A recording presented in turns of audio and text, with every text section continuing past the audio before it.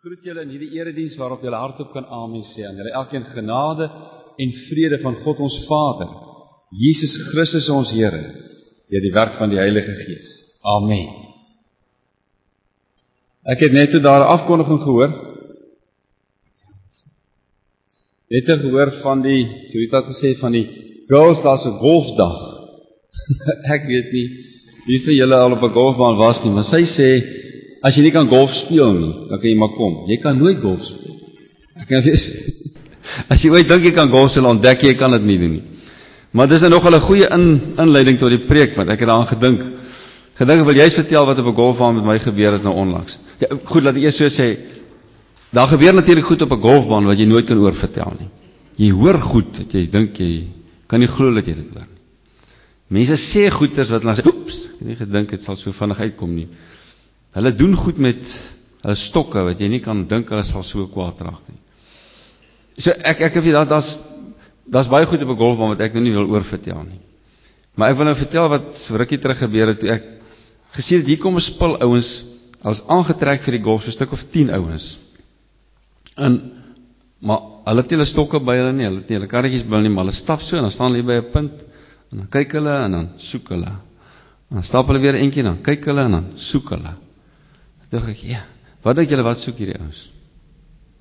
Hulle so hierdie hele baan gestap, hulle het al 18 gaatjies so gestap. So tussen hier elke nou en dan. Was hier redelik aan die einde van die dag. Wat sê hulle, wat het hulle gesoek? Ek het nie hoor nie. Hulle het sleutels gesoek. Hulle het die ouse sleutels gesoek, dat iewers te langs daai pad het is die sleutels verloor. Want sonder 'n sleutel kan jy nou maar net mooi niks doen nie. My kar staan nie buite, en as hierdie sleutel weg is, gaan ek groot moeilikheid hê om by die huis te kom. Elkeen van ons sal sleutelsoek stories kan vertel. Wie is die een in die huis wat gewoonlik die sleutels laat weggeraak? Ek sal ook nou nie daar ingaan nie, want dit gaan nou ook weer 'n persoonlike vete ontlok. Maar 'n sleutel is letterlik dit wat hy is. Hy's 'n sleutel tot iets. In die preek waaroor ons vanmôre gaan stil staan, is regtig waaroor 'n sleutel. As jy hom het, dan kan daar geweldig baie dinge in jou lewe gebeur. Inteendeel, dan kan jy regtig lewe. As jy die sleutel nie het nie, dan jy eintlik geweldige probleme. Maar voordat ek oor die sleutel met jou verder gesels, kom ons maak die Bybel oop en ons hoor wat die Here Jesus vir ons vertel van die sleutel. Ons gaan lees uit Matteus 18. En om dit vir jou makliker te maak, want ek sien dit is bietjie donker daarso, het ek ook vir jou 'n skemaatjie van die preek neergesit wat jy kan saamvat huis toe. Matteus 18 is 'n gelykenis wat die Here Jesus vertel van die belangrikste sleutel, waarsonder jy en ek nie 'n verhouding met die Here kan hê. Ek sê dit weer, die belangrikste sleutel waarsonder ek en jy nie 'n verhouding met die Here kan hê. Maar sonder daai sleutel kan ek ook nie vreeslike goeie verhoudinge hê met die mense rondom my nie. Maar voor ek dit lees, het ek die behoefte dat ek net vir jou 'n oomblik van stilte gee. Dat ons praat oor ons verhouding met die Here en ons praat oor ons verhouding met ander mense. Net so 'n paar oomblikke van stilte.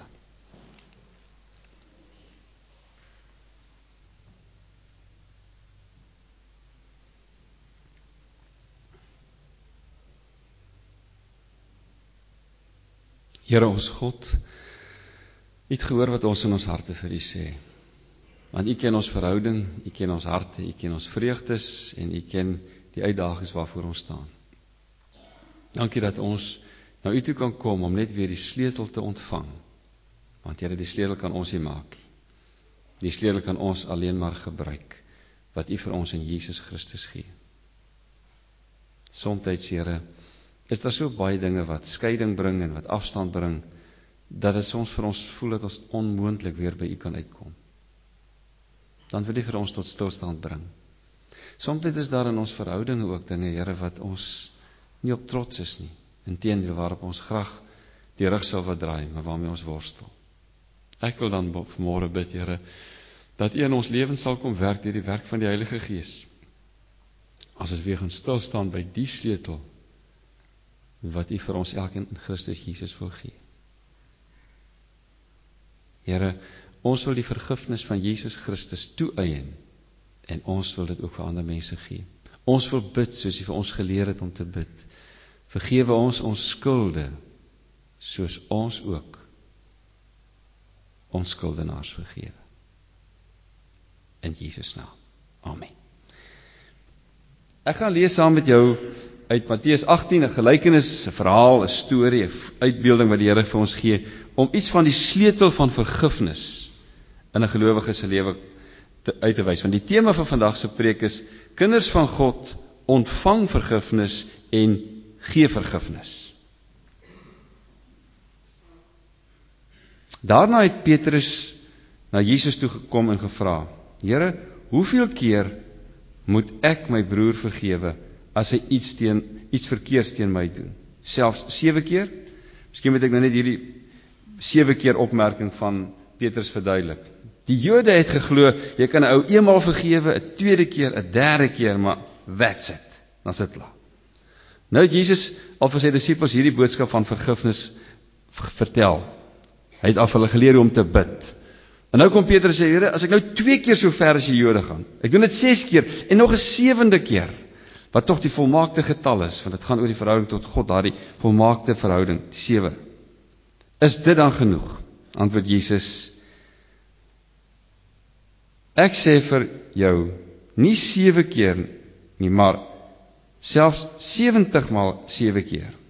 Daarom kan die koninkryk van die hemel vergelyk word met 'n koning wat besluit het om saam met sy amptenare hulle boeke na te gaan. En nou hier kom die beeld van die gelykenis. Toe hy daarmee begin, het een van sy amptenare na hom toe gebring, wat miljoene rande geskuld het. Hy kon dit nie betaal nie. En daarom het die koning beveel dat hy en sy vrou en sy kinders en alles wat hy het, verkoop en die skuld betaal moet word. Die man het voor hom neergeval en gesoebat. Gee my tog uitstel. Ek sal alles betaal. Die koning het hom jammer gekry, hom laat gaan en sy skuld afgeskrywe. Maar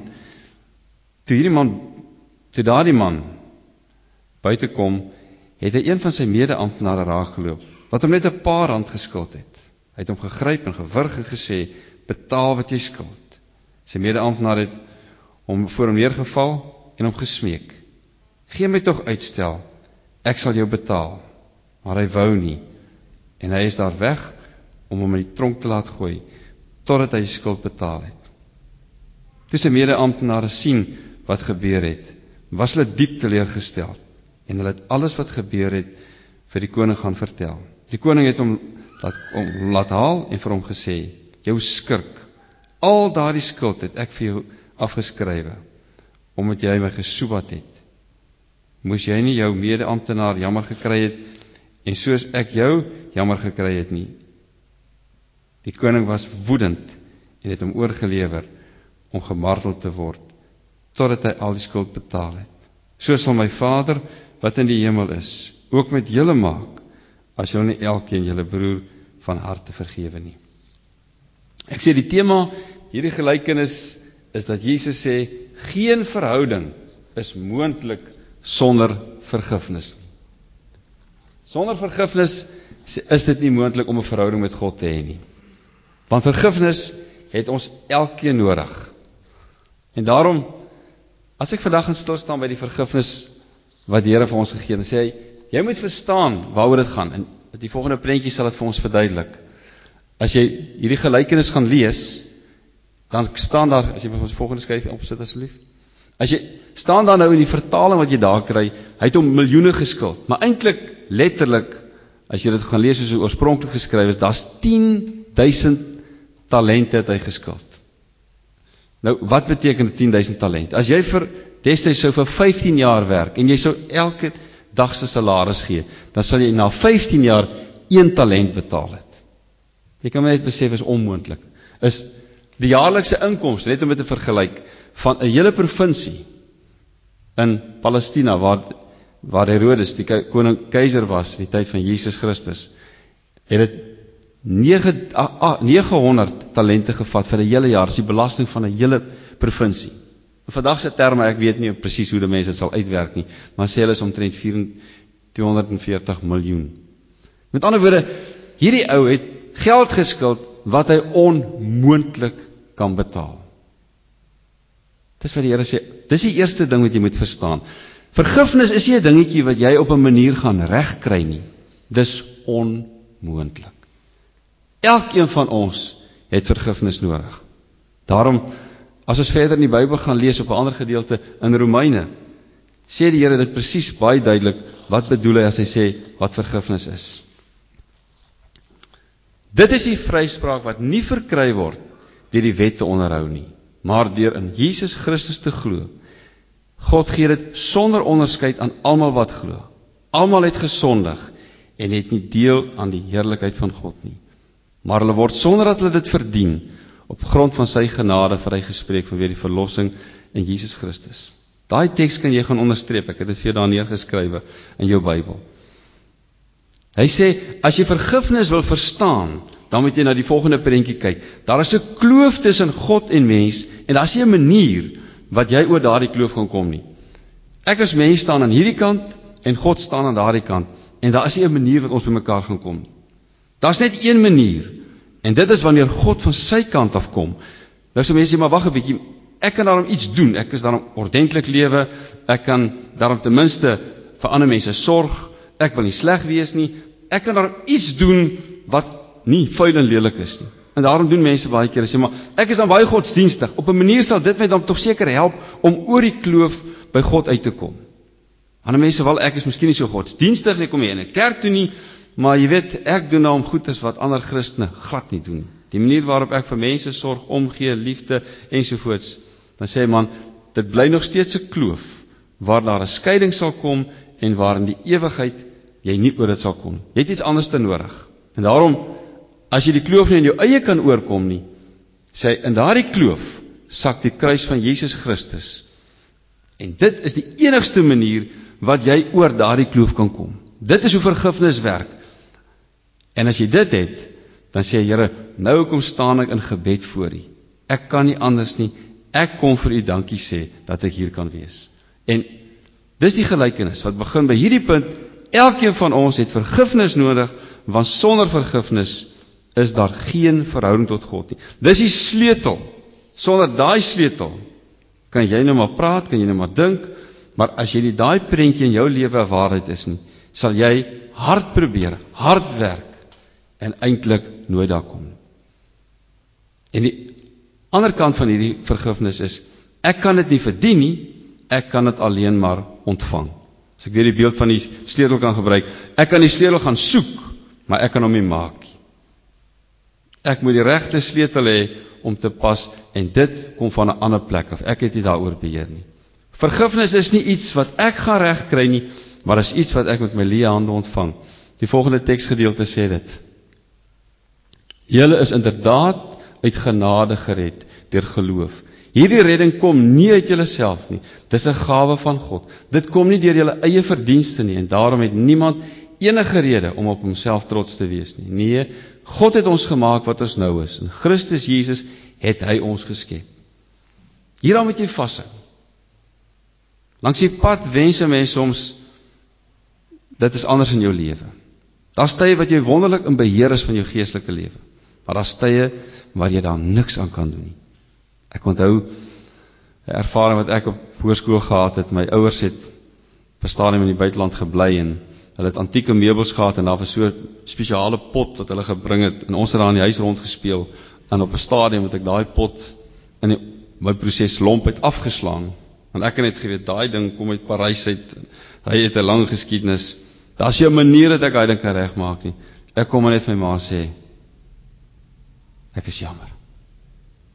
Daar kom 'n punt in jou lewe wat jy vir die Here net moet sê, Here, niks wat ek nou meer gaan doen, gaan die ding beter maak nie. Ek is jammer. En as jy daai punt bereik het, dan is daar vir jou hoop. Want daai brug na God toe, is nie iets wat jy moet bou nie. Dis iets waarop jy moet loop. Verander maar vir 'n ingenieur, as hy nou oor 'n brug moet bou, en jy bou volgens die instruksies 99% alles reg, die regte versterking, die regte spesifikasies, maar 1%, ag jy weet, dan doen jy dit op jou eie. Waar gaan daai brug breek? Net daar. God sê, ek verwag nie dat ek, God, 99% doen en jy 1% nie. Ek sal alles doen, sodat jy alles kan doen wat ek vir jou gegee het. Ek gaan van jou niks vra, sê die Here, wat ek nie vir jou gegee het nie. Ek gee vir jou vergifnis, en dit is volledig. As jy op jou rekenaar daai een ding per abuis druk, delete, as jy halfpad in daai ding is, dan is dit weg. Jy kan dit nie gaan soek nie, jy kan dit nie gaan haal nie, dit is net weg. God sê, ek kyk na jou lewe in Christus Jesus, en ek druk delete. Dis weg. Ek het aan die begin gesê, Christene is mense wat uit vergifnis lewe, en hulle gee ook vergifnis. Want die gelykenis het twee kante. Jesus het gesê, omdat jy dit nie kan regmaak nie, en die skuld kan betaal nie, in daai verhaal het hy gesê, die koning het hom jammer gekry en gesê, ek skeld jou dit alles vry. En die volgende teks sê dit, daarom as iemand in Christus is hy 'n nuwe skepsel. Dit alles is die werk van God. Staan dit vir 'n oomblik stil. Wat jy is alles God se werk. God vra nie vanmôre, hoe goed, hoe sterk, wat het jy gedoen nie. Maar dis die basis. Maar nou draai dit om, en dan gaan die gelykenis verder, en sê, maar okay, as jy dit het, dan moet jy die konsekwensies daarvan in jou lewe goed verstaan. En daarom die tweede gedeelte van hierdie gelykenis sê, kinders van God ontvang vergifnis en gee ook vergifnis. Nou dis hierdie punt, ongelukkig, waar ons elkeen op 'n manier soms baie swaar kry. Ek ken soveel mense wat onnodige bagasie in die lewe dra. Dit is amper so 'n rugsak wat jy op jou lewe dra, die hele tyd, van mense wat jy moet vergewe, van mense wat jou te nagekom het, van kollegas, van vriende, van mense wat jou in die rug gesteek het. En jy het baie keer goeie rede, want jy het nie aandele aangehad nie. Dit was nie iets waaroor jy beheer gehad het nie. Maar feit bly, jy bagasie laai op en laai op, die volgende prentjie, dit word later net te swaar, dit raak net te veel. En daai ander prentjies, dan lyk 'n ou se lewe soms so. Jy dra net goed met jou saam, as jy vir 'n oomblik sal sê, staan net stil. Staan net stil. Hoekom dra jy so swaar? Aan verhoudinge wat nie uitgesorteer is nie. Aan die volgende prentjie kom, by daai punt wat jy by die lughawe kom en die ou sê, okay meneer, jy het al hierdie goed saamgebring, nou moet jy dit uitpak. Jy moet nou kies wat jy wil saamvat, maar jy kan nie alles saamvat nie. Dis net te veel.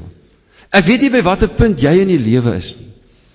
Maar daar kom 'n punt waar die Here sê, al hierdie genade, al hierdie wonderlike nuus, al hierdie liefde wat God oor jou uitgestort het, as dit nie deurspoel in jou verhoudinge na mense nie, dan verstaan jy nie wat die Here Jesus vir ons geleer het, hy vir ons geleer het om te bid nie. Hoe het hy vir ons geleer? Ons Vader wat in die hemel is, laat u naam geheilig word. Laat u koninkryk kom, laat u wil geskied, en dan sê hy, vergeef ons oortredinge, soos ons ook die vergewe, wat in ons sondig. Hy sê, bid vir jou daaglikse brood, en vir jou daaglikse vergifnis, en lewe uit jou daaglikse brood, en die vergifnis wat jy van God ontvang het, en gee dit aan ander mense, want dan sal jou lewe nie lyk soos daai vorige prentjie, dat jy swaar dra, pakke dra, gewig dra, waaronder jy nie kan klaarkom nie. Ongelukkig kom ons in 'n samelewing, en in 'n geskiedenis in ons eie land, waar daar baie redes is waarom mense baie kwaad is. Maak nie saak watter kant van die verdeling van die geskiedenis jy staan nie. Daar is ook baie redes wat jy kan voel, maar my ouers, my vriende, my mense het my kwaad gemaak. Ek het baie rede, want ek word behandel deur kollegas wat ek glad nie verdien nie. Dis nie die punt nie. Die punt is nie, wat is die redes nie, of hoeveel reg het jy aan jou kant nie, maar dit, en die enigste rede is wat jou regtig hierin gaan dryf, as jy sal weet, dat vergifnis is nie 'n versoek nie, dit is 'n opdrag van die Here. Hy sê, net soos jy met mense handel, sal ek met jou handel. Maar ek het met jou eerste gehandel, naamlik ek het vir jou vergifnis, ek het jou oor die kloof laat kom, ek het daai brug gebou, ek het daai verhouding versterk. En nou moet jy dieselfde gaan doen. Jy sê ja, nee, dis goed, maar hoe doen ek dit? Hoe doen ek dit? Die eerste ding is, jy moet weet wat God in jou lewe gedoen het. Daarom, as jy die volgende prentjie wys, sê hy, een terug, dink ek. Ag, dis nou nie, maak ek nou nie regtig saak waar hy is nie. Die prentjie wat ek vir jou wil wys, wat in die gelykenis na vore gekom het, is, aan die een kant, het die skuld wat ek het by God, is onbetaalbaar, en daar sê, as jy daai sommetjie nou gemaak, die eerste deel het ons nou klaar oor gepraat, wat ek moet vergewe, hy sê, die amptenaar het uitgegaan, en daar is ouens wat om 'n paar pennings geskuld het, 100 penning, wat min of meer 3 maande se werk is, die sommetjie sal die vergelyking wees tussen 500 pond, en die sommetjie wat ons net nou gekyk het. Jesus sê, as jy moet gaan kyk, die dinge wat jy moet gaan doen, teenoor wat God in jou lewe gedoen het, daar is nie 'n vergelyking. Daar is nie 'n vergelyking, want as jy weet dat wat God reeds in jou lewe gedoen het, is dit wat jy moet gaan doen, eintlik met respek gesê, klein geld. Dit is vir jou moeilik, dit is vir jou swaar, maar as jy dit in gewig plaas, as jy dit in perspektief plaas, as jy weet hoe jy voor die Here staan, dan het jy net soveel meer rede om dit vir ander mense te doen. Dit is 'n opdrag, dit is nie 'n versoek nie, dit is implikasies van, as jy die sleutel ontvang het, om tot God te nader, dan het jy ook die sleutel opdrag, om dit aan ander mense te gaan doen. Ek sê, dit is nie maklik nie. Ek het in my eie lewe so ervaring gehad op 'n stadium, wat ek in Suid-Afrika, in 'n politieke bedeling, toe dit nie maklik was nie, ook moes sê, in 'n publieke situasie, voor mense, ek is jammer, oor die dinge waarin ek deel gehad het in die geskiedenis, waarin ek nie 'n bydrae gelewer het, soos ek moes 'n bydrae gelewer het nie. Ek was in die militêre situasie gewees, ek was 'n kapelaan gewees, ek was in 'n situasie van die politieke omstandighede van destyds, en baie mense het gesê, maar dit is onnodig, het gesê, dit werk nie so nie, was kwaad, en het weggestap, maar ek is oortuig daarvan, dat elkeen van ons op 'n punt moet kom, waar jy kan sê, oor hierdie dinge is ek jammer, of dit nou polities is, of dit jou vriende is, of dit jou ouers is, of dit jou kollegas is, jy moet die implikasie besef, van wat dit beteken, om uit vergifnis te lewe, en om vergifnis te gee. En daarom gee ek vir jou so 'n paar riglyne, 4 riglyne, as jy weet wat in jou lewe gebeur het, in eerste instansie, gaan praat met die Here daaroor. Dis waar dit begin, gaan praat met hom, en sê vir hom, Here, ek loop nou met hierdie swaar bagasie, u het vir my die deur oopgemaak, u het vir my die geleenthede geskep, wat moet ek nou maak, met hierdie ding, wat ek al so lank al raak.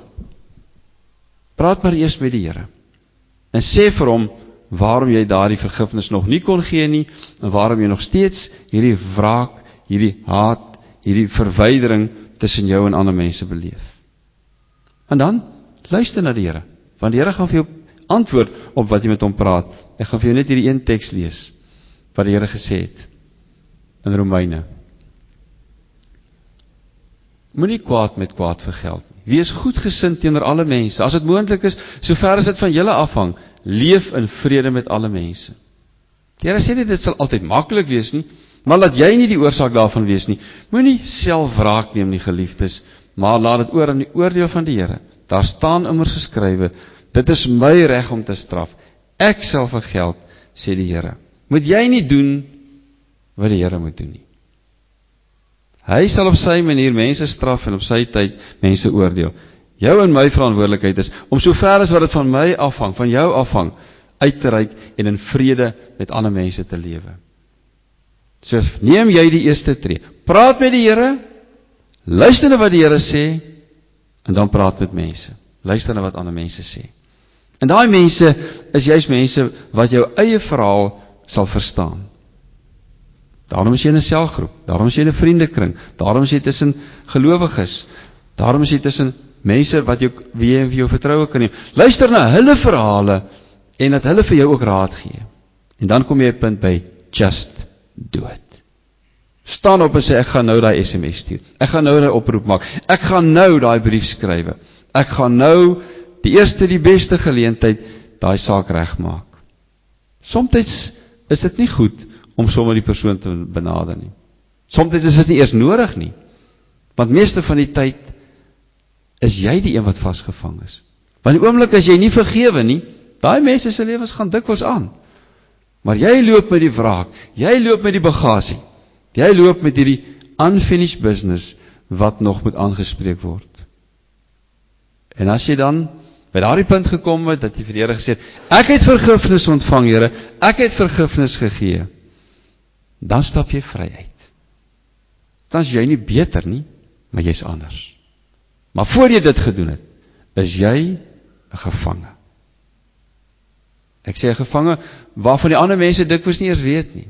Want dit is al so ver verwyder, is 'n insident, is iets wat gebeur het op 'n stadium, maar jy is die een wat vasgevang is.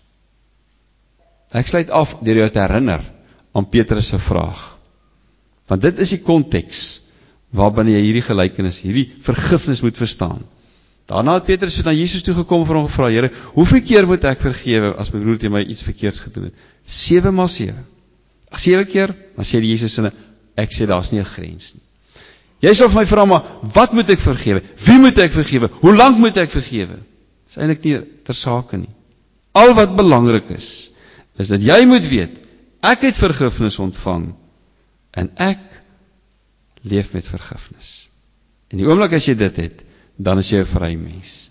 En daarom hy laaste prentjie, jy's vrygemaak, sodat jy kan vergewe. Mag die Here vir jou help, om dit te doen. Ek gaan nou vir jou 'n paar oomblikke gee, om net te praat met die Here, oor daai ding wat jy moet van ontslaa raak. Daai persoon, daai verhouding, daai insident, om regtig vry te wees. God, ons dra elkeen bagasie. Hier's nie een van ons, Here, wat nie iewester, onlangs, in die verlede, vandag, iets het wat ons nog moet kom regmaak nie. Dankie dat ons eerstens na U toe kan kom, om by U te kom regmaak.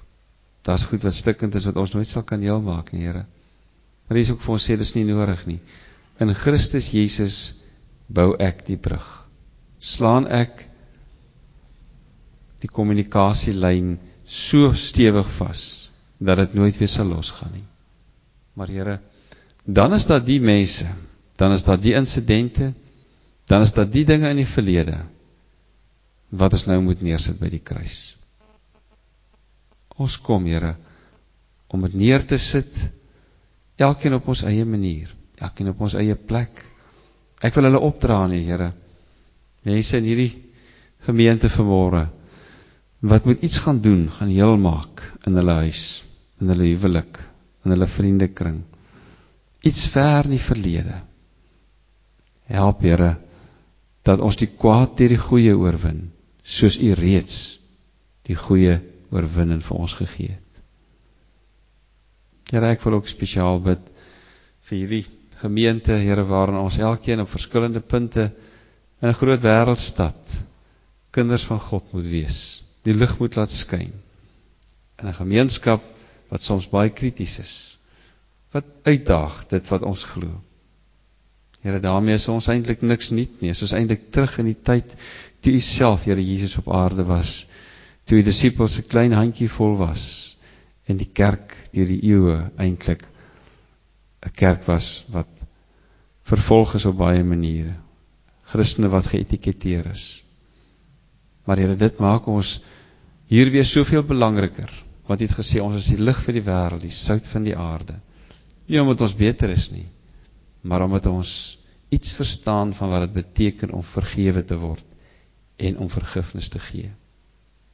Vergewe ons ons skulde, soos ons ook ons skuldenaars vergewe, in Jesus se naam. Amen.